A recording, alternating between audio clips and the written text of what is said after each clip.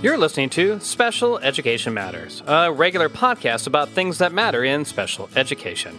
I'm your host, Michael Boll, and I am the proud father of an 18-year-old boy with autism. I'm here to introduce a special series we are running on our podcast, Special Education Matters.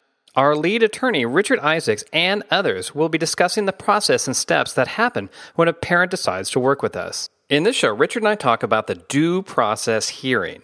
The due process hearing is the rare event that happens after many attempts have been made between a school district and families to find a solution that both sides can agree on. We discuss what happens during one of these hearings. Enjoy. Today, Rich, we're going to talk about and give an overview of the due process hearing. This is the big deal, the final place that we can go, well, unless we're to appeal it. But anyways, give us an overview of the due process hearing. The due process hearing, you're right, there's no resolution, we can't resolve the dispute, and the parties put it in the hands of a judge. And that's an administrative law judge, and that's the due process hearing. And it's an actual trial. You have witnesses, you have testimony, and you make your case. And it doesn't happen very often, right? So like we've talked earlier that it's in 90% of things settle before they get to this point. So it sounds like it's more just the threat of it rather than the reality of it. Which is true. It's 94, 97, whatever the current percentage is of cases never reach that point of a due process hearing. They actually settle, as it should be. The district has an incentive to help the student. That's their job. Parents obviously are focused on their student's need. There's no reason the parties can't reach a resolution on what's going to benefit the student. And most of the time, that's what happens. It does go to hearing. Say that 7% or 6% of the time. And when it does, you put it in the hands of a judge, and that's a little bit scary, but that's what hearing's for. All right, let's talk about that process. So I'm in the fifth percentile or something. I'm going to hearing. I decide to push it. Maybe I'm making a big statement about something else. I don't know, whatever. But what is that process like? Is it your traditional courtroom? Am I back in a classroom? Tell us about that. Well, and that's the benefit of the due process hearing for special education. While it's scary for parents, once they see the system, once it's explained to them, oftentimes a lot of their stresses will go away.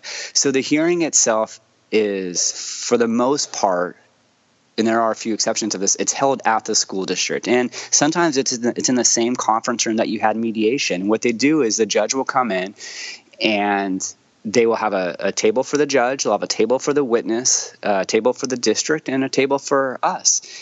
And we call witnesses. We submit evidence like IEPs and assessments. So if we're going to submit or discuss an assessment, we have the assessor on the witness stand and we ask questions. The judge will ask questions. It's not as formal. You don't picture, going into federal court, this really big courtroom and everybody's in suits and ties. It's really low key. It's a question and answer session. There are rules of evidence on how we enter evidence to take it under submission for the court. But even that, there's a lot of flexibility. So it shouldn't be scary at all. If we can't reach a resolution, it's administrative court. It's meant to the system is meant to be accessible and to work. And it is pretty easy to navigate the due process. Now, is it exciting you get to cross-examine the witnesses and then suddenly somebody bursts out crying saying, I did it. Well, and I think if there's any stress, that doesn't happen, does it? No, that typically does not. Definitely not as exciting as watching a trial on TV. There is cross-examinations, and it can get a little frustrating. And sometimes the district councils will try to play these typical attorney games where they interrupt and they object. For the most part, the ALJs are pretty good at quieting that. From the student's perspective, we want all the information out. We're not hiding anything. It's usually the district. So when they're objecting, it's because they're afraid of the information. We'll get the information in. We'll be patient, and we'll just keep asking the questions.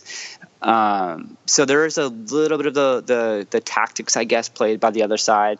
And maybe some student attorneys play those. I don't. We're going to, we know what our case is, and we're not going to go to hearing unless it's a strong case. And there is a way to present our evidence and present our case. Now, if I'm a parent, should I expect to be on the stand? Are they going to cross-examine my child on the stand? We've been in hearing just, not too often because like we were saying, most cases settle. I've never had a student testify. Parents in every case I've been in, have testified, it's necessary to explain who your child is. And we prep everybody. It's not as stressful as you think, because you're talking about your child. You don't have to think about it. You don't have to, can I say the wrong thing? Mm-hmm. No, because there's nothing that we're afraid to say. You do get cross-examined, but even that, for the most part, people are very respectful. The judge will ask questions. The whole point of the hearing, I think sometimes people forget this, the whole point of the hearing is to tell the story. Mm-hmm. The judge, which is administrative law judge, they're actually the judge, which means but they're the jury too. So they have to interpret the facts. And if there's competing facts, or the district's telling one set of facts and we're questioning that, it's going to be the judge that has to determine which facts to believe, and then apply that to the law. But it's not that stressful. So tell me about when it starts. Like, does it start, 9:30 in the morning, probably, like the mediation hearing? And how long as a family can they expect to be in this process? So every case is a little bit different, obviously, depending on how many issues you have. I tried really hard to run the case in about 3 to 5 days.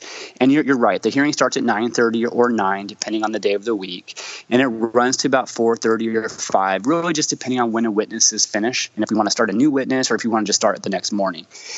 There are some attorneys that really try to drag the hearing out. I want to get in there, present our case. One, it's expensive. We have to pay for experts, so I don't want to waste time. I think in almost every case, we should be able to present our side in no more than three days. All right. And how does it all end then? So you're in there for a couple of days, 3 days, let's say, and then you walk out. I mean, it's not a decision right then and there. What happens? So I think people want, the judge will make their decision. What happens is the judge is going to take it under submission, and we enter a ton of documents into evidence. The judge will then take the case under submission. But one important piece, too, is we don't make closing arguments. We usually put our closing arguments in writing. And that allows us to take the time to really look at what evidence was submitted, apply it to the law, and then submit that to the court. So at the conclusion of hearing, the case will remain open, and the judge will say, here's 10 days. Then you have to submit your closing briefs. We submit our closing briefs. At that point, the case is closed, meaning no new evidence comes in. And then the court will make a written decision, usually within 30 days at that point. And then that's it at that point. I mean, you can always appeal beyond that, I guess, if you wanted to, but really kind of that's the end of it.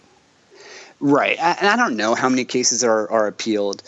But then the court makes its decision, and you're right. Unless it's appealed, that's the end of it. All right. Well, thanks so much. And that sort of concludes our whole beginner's guide that we've been doing. We'll have other podcasts with you as well. But then we've gone through all the steps from the beginning all the way to this final hearing. So thank you for all your time. Thanks. Thanks for listening to another edition of Special Education Matters. For more information, including show notes, head to our website, csnlg.com/listen. And if you like what you hear, please consider giving us a review on iTunes. Those reviews bring us lots of happiness. I'm your host, Michael Boll, and we will talk again soon.